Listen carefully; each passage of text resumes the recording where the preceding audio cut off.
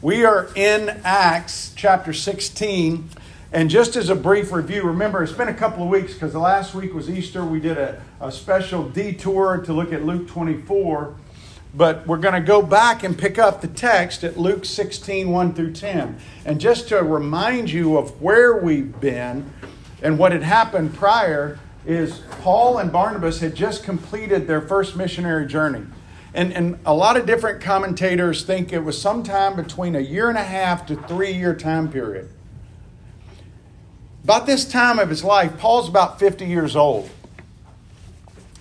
At 50, you've lived a lot of life. You've lived a lot of life. Paul has spent most of his life pursuing what he thought was what God wanted, but instead he was doing what Paul wanted. And as much as I've heard people say, well, Paul really had good intentions, he just was misdirected. If Paul was really seeking God, God would have led him. Paul was ambitious. You don't study at the feet of Gamaliel if you're not ambitious. Especially when you're an outsider, somebody who's an Hellenistic Jew. And Paul studied because he wanted to make his way up the ranks. That was his objective. But God met him on the road to Damascus. Chapter 9 changed the course of his life. And in typical Pauline fashion, he immediately said, okay, then if this is the right way, I'm going to do it. And he jumps right in, immediately starts telling people, boldly proclaiming. And God removes him from that for a few years to say, no, Paul, wait a minute. You just need to chill out a little bit. You need to rest. You need to spend some time with me, Paul. We kind of got to recalibrate your way of thinking.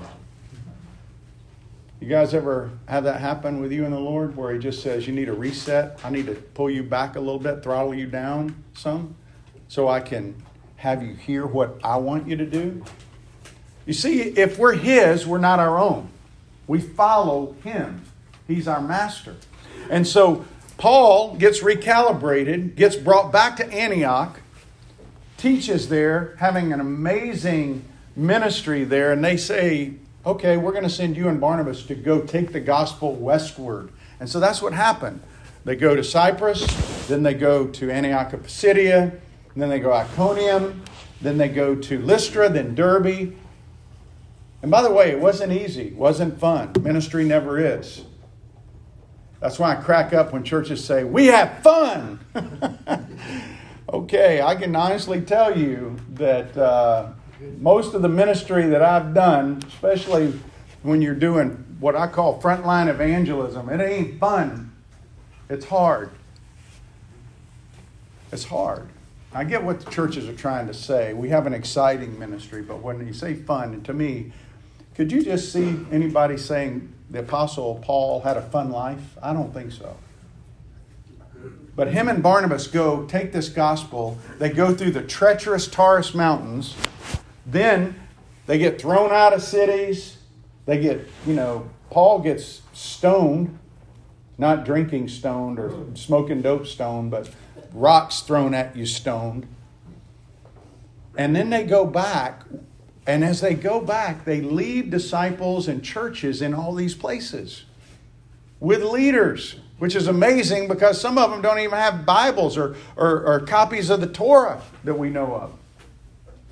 They get back to Antioch and the guys in Jerusalem come up and there's some guys that say, hey, listen, that's great what you've been teaching, but you've been leaving out something. They got to be circumcised to really be believers.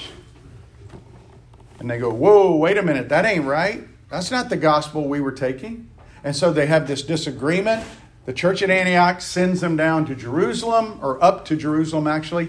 And they go up to Jerusalem. And when they get there, they have this big meeting with James, the half-brother of Jesus, the elders, the apostles there. And they come together and say, Paul and Barnabas are right. These are men who've risked their life for the gospel of grace, not the gospel of legalism. And so they send them back with a letter with Judas and with Silas to go back to Antioch to convey this is the gospel. We got to get it right. Before we do any more missionary journeys, before we go deeper with anybody, we got to get the gospel right. So they send them back with that. When they get back up there, everybody was rejoicing. Silas and Judas come back to Jerusalem. And Paul says, hey, we need to go back to those churches, those areas we play in. We need to go deep in them, go check on them, make sure they're doing the right things, that they have good orthodoxy, they have good doctrine. And so when they do that, Barnabas says, hey, why don't we give John Mark another chance? Let's take him. He needs to go with us. Paul goes, whoa, he failed us. We can't go. We can't take a guy who's already departed, who got scared or who didn't like it or whatever. We can't take that kind of guy. And they have this big strategy departure from each other. It's not over a moral issue. It's not over a biblical issue. It's over their view of the best way to go follow up and do ministry. And we talked about that the last time. And remember some of the things we brought out, that people who are very relationally driven are prone to minimize truth for the sake of relationship. And you see that in Barnabas. We also said that dogmatic leaders are prone to discard kingdom people who are valuable for their view of what mission success would look like. And we looked at Paul, and he's a very dogmatic leader. And the final thing we said was that, you know what, ministry strategies, different strategies are okay. It's not bad. We all need the diversity of the body, the talents, the gifts, the experiences, and the mindsets to work together in ministry. And so we got to realize that sometimes we got to agree to disagree, and we don't want to demonize people just because they have a different approach than we do. And so that was where we left it last time. Now we're going to look at Acts 16, 1 through 10. And, you know, I was thinking about Acts and what we've been doing in Acts, and I was thinking about Bill Rogers. This is probably one of my favorite little books. First of all, it's small. I don't like big books. I don't like reading books that are that big. Okay? I'm a PE major. Come on, give me a break. But this book is on shooting. I've always, since I was a kid, I've loved to shoot. I got in the Marine Corps. I was a double expert every year for 8 years. Then I got in the FBI and I wanted to be on the SWAT team. I love weapons, man. I love shooting anything that goes boom. I like shooting and doing. And so I would read up on those things. This is the best book I've ever read on reactive shooting and being fast and accurate. So I've read this thing like 15 times. And I keep going through it. I've been to 2 of Bill's advanced classes. And I read it, and I want to be like Bill. As I read this, he's telling about himself, and he's telling about how he learned. And I'm reading, and I'm going, man, if I can emulate what he's saying here, then I can be like him out on the range. Or if I ever needed to use the gun in a defensive way, I would be ready. So I kind of go through that, and I see that, and I see the same thing in Acts. When we read Acts, we're not getting like theological imperatives or commands to us. Acts is unfolding really the story of God's church expanding. And as we look, especially in this passage today, and as we keep going, we can learn from Paul. We can learn from Barnabas. We can learn from Silas. We can learn from Epaphroditus and Timothy. We can learn from these people as we read about them, and we can draw some principles out and say, wow, I want to be like that. I want to do what they're doing because they're doing biblical things. Even though it may not be an imperative, we can draw an imperative principle from it.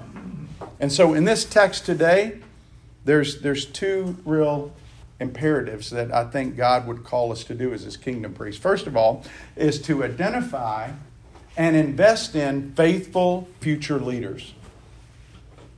To identify and invest in faithful future leaders. Paul said in 2 Timothy 2:2, "What you've heard from me in the presence of many witnesses, entrust to faithful men who will be able to teach others." You're here today in this room because a Paul in my life, challenged me for that verse to become a reality in my life. And he said, Doug, because at the time that he challenged me, I was speaking to sometimes as many as 3,000 or 4,000 men at a gathering. And I was going from city to city. And I was loving that. You go up there, you got 3,000, 4,000 men sitting out there waiting to hear. And they're waiting for you to say, and they are all pumped up because you've had a praise band that gives them a lot of music. And then you just go out there and they respond, then you never see those guys again. No baggage. No hospital visits. No follow-up lunches with anybody. The problem is, when you go like that, if that's all you ever do, sometimes those audiences you go into are only that deep. And so this mentor said, Doug, why don't you take 2 Timothy 2:2 and go deep? So about 10 years ago, I started SWAT out at Angie Subs out at the beach with my 2 sons and a guy named David Wayner, who's an attorney in town, and a guy named Darrell Walls. And we just started going through Daniel. Just going through Daniel. Nothing fancy, just going verse by verse, just like we do here. And learning principles to live by as men. But there was something different than what I was doing on stage to thousands of men. There was some accountability. Every week I would see them. Hey, how you doing in reading the Bible? How you doing in living out these things we've talked about? Oh, not so good this week. Well, really, tell me about it. And life on life began to happen. And it began to be something where I began to see these guys going deep. And just like we're going to see in the text today, when you start to go deeper with people and strengthen them deeper, you begin to grow numerically. But it's organic growth. It's not what I call false growth. Oh, there's lots of churches that grow like this, and they're like a 1/4 inch deep. And that's not what you want. That's not what Jesus wanted. Jesus said, hey, come follow me. And he took these 12 guys. So as we look at this first principle, we're going to go through and look at some things. How do you identify? What characteristics are you looking for? And then how do you invest? What do you really invest in? What does that look like? That's the first principle. Second principle is we need to listen and obey his leading. God calls us as his priest to listen. How does he lead his people? How has he always led his people? By his voice, not by sight. By his voice. So if we're not shemaing, if we're not shemaing, which is listening that produces an action, then we're really not following him the way he has called us to follow. Go look in the Bible and see how many times he says, hear my what? My word. Hear my word. Last week when we talked about the resurrection, they didn't hear the word. They didn't shema the word. They heard it enough to, remember on the road to Emmaus? The guy said, hey, besides that, it's 3 days now. So he heard what Jesus said, but he didn't hear it enough to produce an action and believe it. And so he wants us to shema, to hear it that produces an action, and then obey his leading. So that's the second principle, and we're going to see that in the second part. We're going to look at Acts 16, 1 through 10, and identify and invest in faithful future leaders, and then listen and obey his leading. So join me in reading. If you need a Bible, there's one up here. Acts 16, starting in verse 1. Paul came also to Derbe and to Lystra. A disciple was there named Timothy, the son of a Jewish woman who was a believer, but his father was a Greek. He was well spoken of by the brothers at Lystra and Iconium. Paul wanted Timothy to accompany him, and he took him and circumcised him because of the Jews who were in those places, for they all knew that his father was a Greek. As they went on their way through the cities, they delivered to them for observance the decisions that had been reached by the apostles and elders who were in Jerusalem. So the churches were strengthened in the faith, and they increased in number daily. And they went through the region of Phrygia and Galatia, and having been forbidden by the Holy Spirit to speak the word in Asia, and when they had come up to Mysia, They attempted to go into Bithynia, but the Spirit of Jesus did not allow them. So passing by Mysia, they went down to Troas. And a vision appeared to Paul in the night. A man of Macedonia was standing there urging him and saying, "Come over to Macedonia and help us." And when Paul had seen the vision, immediately we sought to go on into Macedonia, concluding that God had called us to preach the gospel to them. Now, one quick note before we get into the identify. It says in verse 10, and when Paul had seen the vision, immediately we sought to go. You know who's writing that? Luke, who is now part of the group. Luke, the eyewitness that was there. Yes, sir. I have a question. Why do you think Paul found it necessary to circumcise Timothy after he had received the permission not to from the elders in Jerusalem? That's a great question that I'm going to get to in just a second. But you're a good disciple, because disciples are always thinking ahead of the teacher. That's good. We're going to get to it. Verse 3.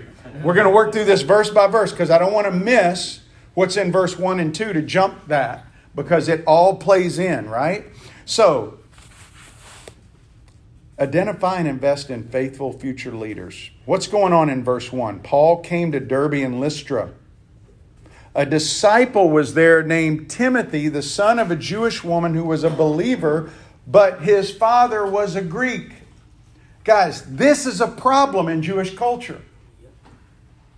Jews didn't marry outside of Jews. In fact, they were prohibited from doing that. So this was a problem. And we're not just talking about any Jew. We're talking about Eunice, who was the daughter of a godly woman named Lois.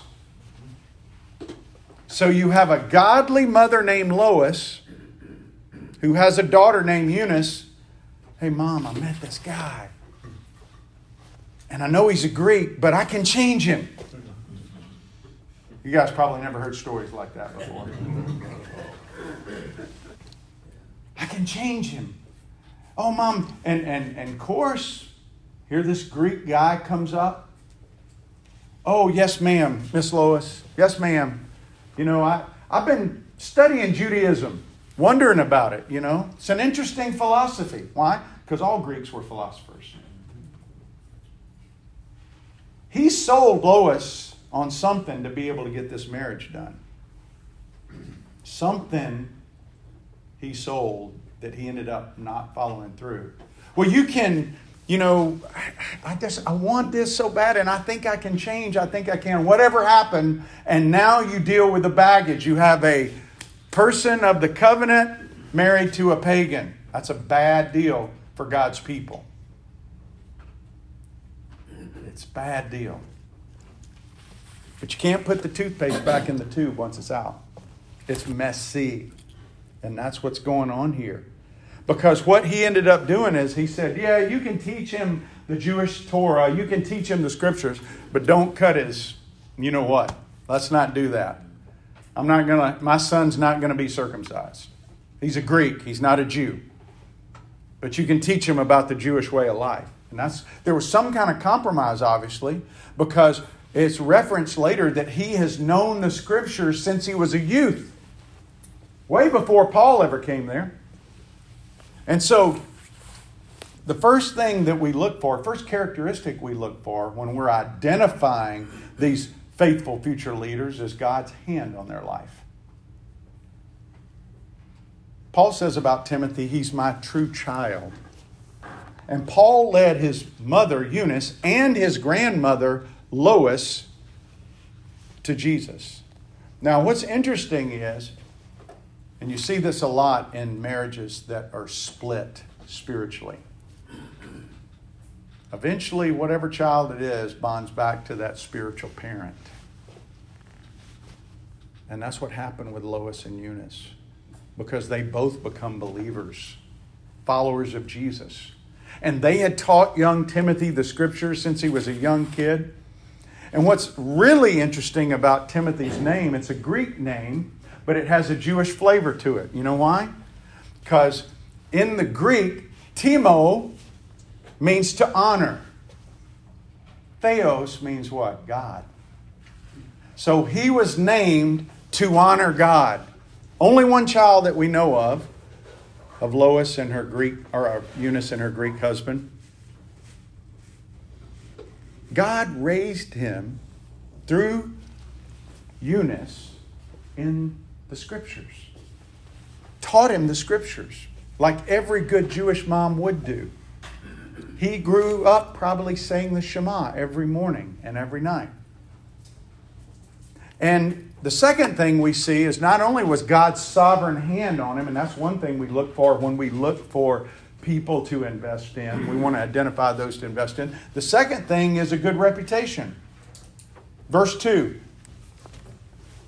He was well spoken of by the brothers at Lystra and Iconium. Notice, it wasn't just the townspeople, it was the brothers. Timothy just didn't know it, he lived it. You know how many people know the Scriptures in our culture and don't live it? 1 Timothy 3 says, if you're going to find somebody and they're going to be an elder, they're going to be a leader, they got to be above reproach. Do you know how many Christian leaders have awful reputations? How many have secret reputations that people don't even know? I can tell you right now of at least 2 megachurch pastors that have secrets that nobody knows about. They've been approached. The elders of the church have been approached, and the people that approached them were told that if they go any further, they're going to have lawsuits against them. And so the people were quiet. And both of them have to do with sexual misconduct. But every Sunday, they get up and they open up the Word, and all those people that sit under that teaching sit there and think that guy is living a life worthy of preaching the gospel. And listen, none of us are worthy to preach it, but you want to live a life above reproach. It's not just about your ability to communicate. It's about what's on the inside. And Timothy had a good reputation. That's what you look for. A guy who's God's hand you see on. By the way, I shared this story this morning. I almost forgot about it this as I'm talking now. But when I was at the FBI Academy, I got invited to go to a men's retreat. And at that men's retreat, there was a guy speaking named Bob Vernon. Bob Vernon was the number 3 guy in the LA Police Department. He was an assistant chief under Daryl Gates. There was Gates, the number 2 guy, and then Bob Vernon. Bob Vernon was also an elder at John MacArthur's church. And John MacArthur, I had recently read that book, The Gospel According to Jesus. And so I go, okay, I'm going to go hear this guy. He's a law enforcement. I'm going into law enforcement. I want to hear what he has to say. So I go there, and I loved everything he shared. It was just making my heart beat for God and wanting to go into the Word and study more. And so at the end of it, I go up to him and I said, Mr. Vernon, my name's Doug McCary, and I'm here. And he goes, well, you got a second? And I said, yeah. So we sat down and talked for a little bit. And I got up to leave. He said, can I pray for you? I said, sure. That'd be great. And so he prayed for me, and then he said, before you go, God's going to do something with you for His kingdom. And when He does, I want you to call me. And he gave me his phone number. All right, so I go back thinking, wow, that's pretty cool. I got to meet Bob Vernon and enjoy talking to the guy and everything. So I go to Russia. Forget that. That goes back shelf, right? I go to Russia, get in the FBI. I'm in the FBI for 3.5 years. I go to Russia on a mission trip, come back. God moves me and my wife to leave the FBI, go full-time in ministry. I'm driving down Beach Boulevard, have the radio on, and I'm listening to Focus on the Family. Today's guest, former LA Police Assistant Chief Bob Vernon.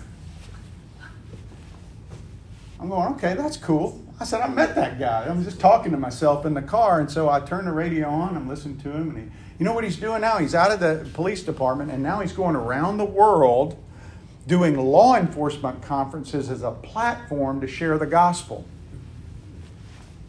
Biblically based ethics in law enforcement. So he's been to like 20-something countries. He's got a whole team of guys. And right before he goes off, he goes, they said, what can we pray for? He goes, one thing that you can pray for is the one country I've been wanting to go that I haven't been able to get into is Russia. And I go, well, duh, I'm going to Russia now. I looked for his number. I couldn't find his number. And so I used my FBI stuff to figure out his phone number, called him at home and said, hey, Bob, you probably don't remember me. You met me at a retreat in Virginia. And he goes, I remember you. What'd God do? And I said, well, I was listening to you on Focus on the Family, and I heard you say about Russia. I'm going to Russia. I've got contacts over there. And so we went on to do not one, but 2 conferences at the equivalent of the FBI in Russia. Me and his team shared the gospel with over 60 generals who were like upper level managers within their department of what's called the MVD, or like the FBI. And a few of them trusted Christ. It was fascinating. But what God was doing was I got to spend a lot of that time just learning from Bob while I was over there, what he was doing, and being encouraged. But Bob obviously saw something worth investing in, even just to take a few minutes in the back. We're not talking about months and months. We're talking about, hey, you got time to just talk for a few minutes. And he made a couple of statements that triggered what happened when I heard him on the radio. So you never know how God's going to use something you say or do in the life of somebody. So identify those people. Look for whose hand God may be on. How many years in between those visits, do you remember? Between which visits? When you first met him and then when you called? 3.5 years. So God works ahead of time. Yeah, he does. No, I love these stories.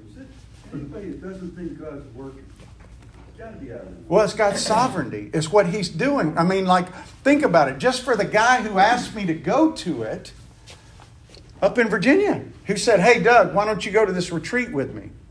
And I'm like, okay, I'll go. And so I went. But Timothy had a good reputation as well. He didn't just have God's sovereign hand. He had a good reputation. We talked about that. But getting back to your question, Tom, Paul goes to him after he identifies him. He realizes this is a guy I can invest in. And he says, okay, welcome to my discipleship program. First thing, you got to get whacked. That's some discipleship program right there. Let me tell you. You better be all in on that one. Especially when you were Timothy's age. But Paul's raising up his replacement. And you got to remember, Paul's passion and vision was in every city. Where did he go first? Synagogue, that's right. Timothy's circumcision wasn't for salvation. Paul knew it wasn't about salvation. He knew that. He fought against that. But he goes, you know what? We're going to these synagogues, especially in Lystra, right here, in Iconium, where they know your dad. They're going to know you're a Greek. I had one guy this morning at SWAT goes, well, how did they know? They weren't walking around naked, right? And I said, no, but they knew who his dad was. These were small cities. These people knew people. They were communal. They would have said, what are you doing with a Greek in here? First thing Paul's going to say, oh, he's circumcised. Oh, well, if he's circumcised, that's the mark of faith for the Jew. Paul says in 1 Corinthians 9, to the Jew I became as a Jew in order to win Jews. To those under the law, I became as one under the law, though not myself being under the law, that I might win those under the law. To the weak I became weak, that I might win the weak. I have become all things to all people, that by all means I might save some. I do it all for the sake of the gospel, that I may share with them in its blessings. You see, Paul wasn't just about a Bible study with Timothy. He was on mission.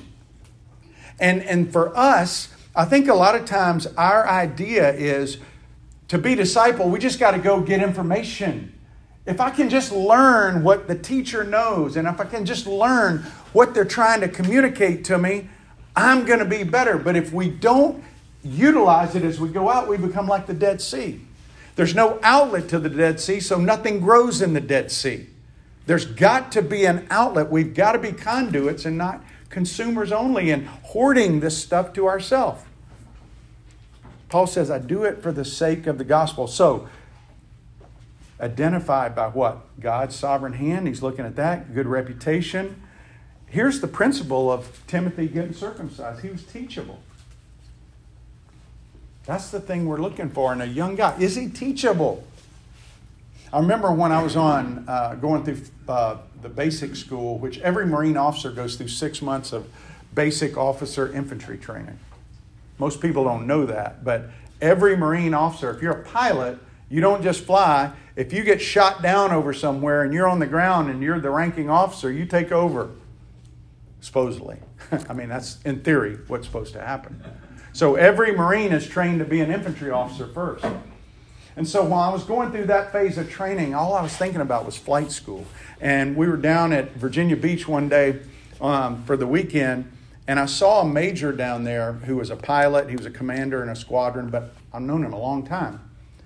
And I said, man, I'm so concerned about flight school. I said, I'm a PE major, man. I said, I'm like thinking about all this stuff, aerodynamics and everything. He said, Doug, listen, if you're teachable, you can get through anything. And I've never forgot that conversation on the beach. If you're teachable, you can be trained to do anything. And Bill said that up at his shooting school too, because a lot of people go up there, they're intimidated. If you're teachable. Problem is, for a lot of us, we're not very teachable. No, that's not what that means. Really, what are you basing that on? I just don't think it's right. I've heard that. People want to argue about Scripture and they don't even know the Scriptures. Because they don't like what the Scriptures say in their mind. They don't like what it conveys in their mind. And they're not teachable. But Paul saw the teachability of Timothy. So God's sovereign hand, good reputation, teachable. Those are characteristics we see in Timothy that I think as we look to identify faithful future leaders, that's what we should look for. But what about the investing? Time and teaching. You know, discipleship for us, it should be not just about information transfer. It's about bringing young leaders into community with the express purpose of growing their knowledge of Scripture, with them having a desire to be like their teacher. That's what Jewish discipleship meant. It was a community around the Scripture with a passion to be like the teacher, instead of just knowing what the teacher knows. It's to be like the teacher. And so what does Paul do? First thing he does is sit down, Timothy, let's go over this gospel thing. It's one of the first things I do when I'm doing discipleship. So tell me what it means to you when you hear the term gospel. What does that really mean? Because there's a lot of gospel confusion in our culture. A lot of people think the gospel is Jesus dying on the cross, and if they put their faith in those facts, they're believers. That's not the gospel. It's part of the gospel. The gospel is that you entrust yourself to Jesus. You entrust yourself to Him not only to pay for your sins, but to be your Messiah leader, your master, your king. It's two sides of the same coin. And nothing else makes you acceptable to God. Baptism doesn't make you acceptable. Church membership doesn't make you acceptable. Doing good things in your life, giving to the church, reading your Bible, evangelism. None of those things make you more acceptable to God. They don't. Those are things that you do in response to what's happened with Jesus. But those things don't. And I've heard every one of those things attached to what Jesus did on the cross as a means for your salvation, and that's legalism. And so Paul sits down with Timothy and he conveys to him what the gospel really is. He just walked him through the gospel of grace. And, you know, when you think about it, I didn't understand that. I grew up going to church. I grew up knowing the scriptures. But until that bird came through and hit me and almost killed me in that plane when I was flying, and I thought I was dying, and I was thinking, I'm going to hell because, yes, I love Jesus, but I've been living a terrible life, so that disqualifies me. No, it doesn't. The only thing that qualifies you is faith in Jesus. And I never doubted him. I didn't doubt my faith in Jesus. I loved him, but I was just foolish. I was immature. I was disobedient. But I did love him.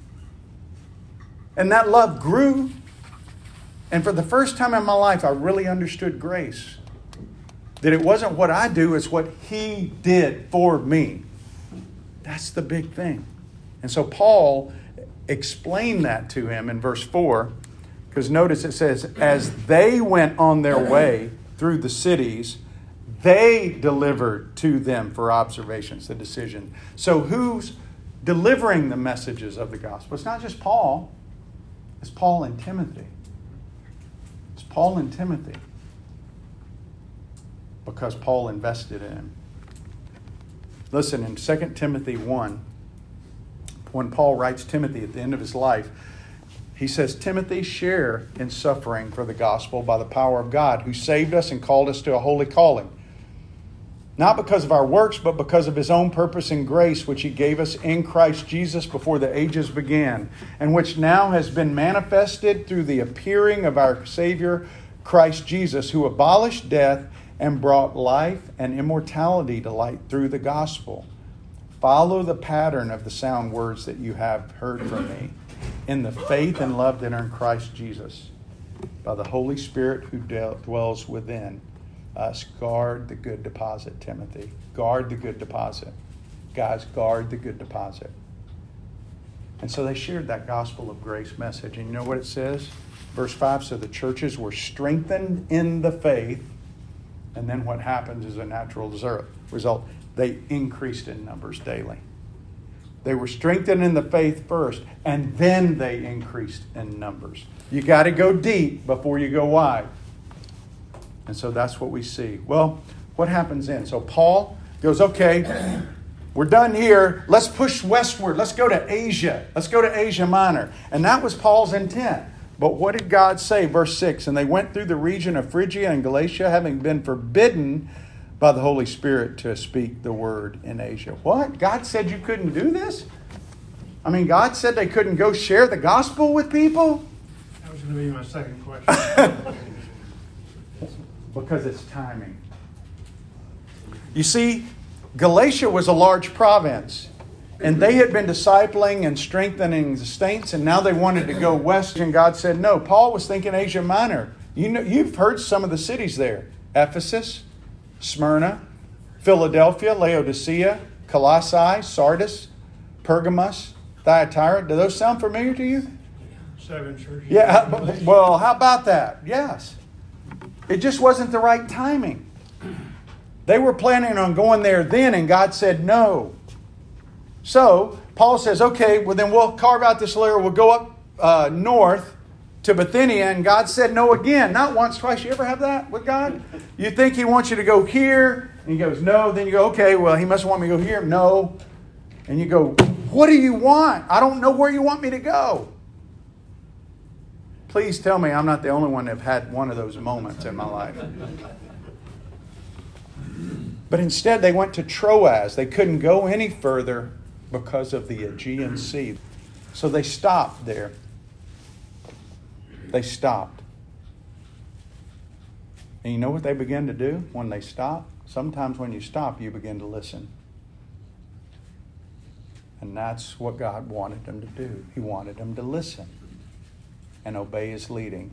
John 10, my sheep hear my voice. I know them and they follow me. God leads his people by his voice, by his word. Verse 9, when they got there, what did God say? And a vision appeared to Paul in the night. Wonder where that vision came from. How many times you see visions in Scripture? Who do they come from? They ain't coming just because he had melatonin. God's communicating to him, right? A man of Macedonia was standing there urging him, saying, "Come over to Macedonia and help us." And when Paul had seen the vision, immediately we sought to go on into Macedonia, concluding that God had called us to preach the gospel to them. Why? Well, that's where ministry really starts, guys, is where people are hurting and in need of the hope of the gospel of grace. Help us. Help us. How many times do we go by people that need the gospel? They're saying, help us. They may cry out different, but they're crying out to help us. And Paul, it would have been very easy to Paul to do like so many I see people do. I see so many people do this all the time. I just wish God would show me His will for my life. And they don't do anything. Yeah, you know how to find God's will for your life? Don't be concerned about His will for your life. Be concerned for His will, period. Just God's will. Seek God's kingdom. Seek His will. Matthew 6:33. Commit your life to His kingdom and then follow the desires He places on your heart. I want to be a pilot, God. Okay. I go in the Marine Corps. Oh, you can't be a pilot. Your eyes aren't good enough. How can that be? I just had them checked 6 months ago. They were fine. Sorry. You're going to have to be a tank officer. What? I don't want to drive tanks. I want to drive airplanes. God, what do you want me to do? It's not going to be easy. I went to 10 different optometrists. Finally got up to Bethesda and got certified. Brought it in there. Sorry. We only accept these people. God, what do I do? Don't stop fighting. Took it all the way up to headquarters Marine Corps. The day before graduation from the basic school, this XO comes in there. I don't know who you know, but I'm not happy, Lieutenant. Here's your orders to Pensacola. That doesn't happen, guys. That doesn't happen. I get to Pensacola, going through down there. I get a NAMI whammy. You know what that is? That means the naval doctors looked and saw what happened up there and go, we need to certify this out. So I went through 2 weeks of intensive testing on my eyes. The whole time I'm praying, Lord, is this what you want? I mean, why is this? Why is this?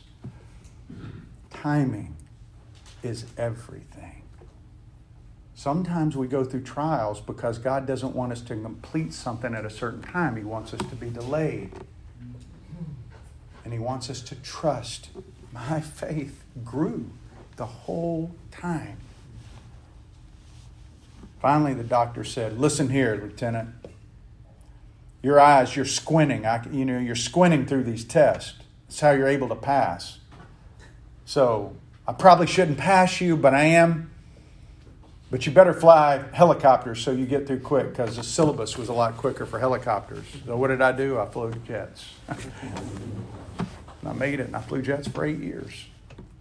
Not because I'm some special guy, because that's what God wanted me to do, because He wanted a bird to come through my cockpit, because He wanted me to be around guys that I would be around, because His plan is always better than our plan.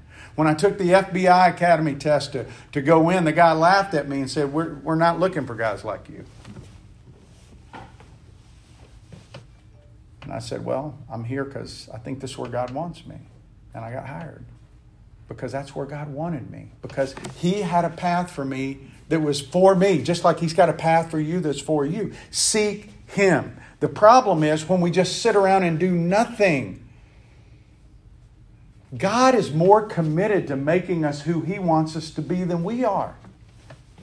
Philippians 1:6, and I'm sure of this, that He who began a good work in you will bring it to completion at the day of Jesus Christ. So many people, guys, just sit around. I don't know what to do. God won't show me. So they just literally sit and do nothing. Get up and do something. Read your Bible, obey it, and share it with people. If you're His, at the very least, be faithful where you are doing that. I think the biggest problem at SWAT Bible studies is getting guys out of their comfortable disobedience and their lack of spiritual discipline. Start obeying the Word. Start sharing it with others, and then watch God open doors. You know, Timothy ultimately played an important part in the expansion of all the churches. He traveled with Paul and was a lot of times his special ambassador to trouble spots like Corinth and other places.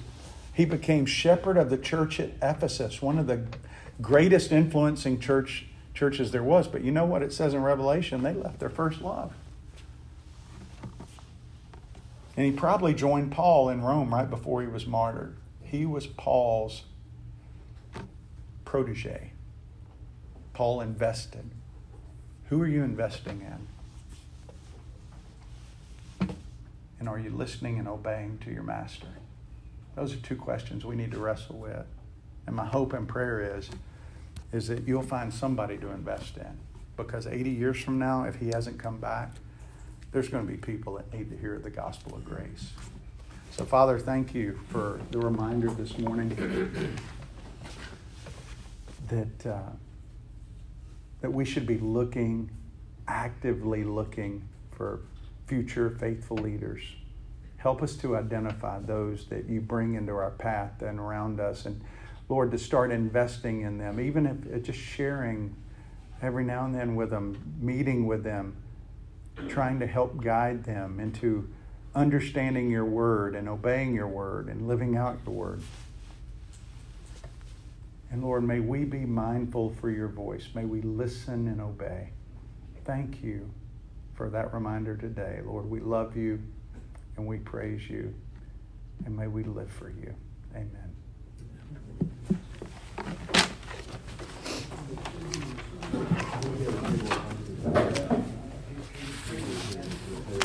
Have a good week. Glad you came, Ron.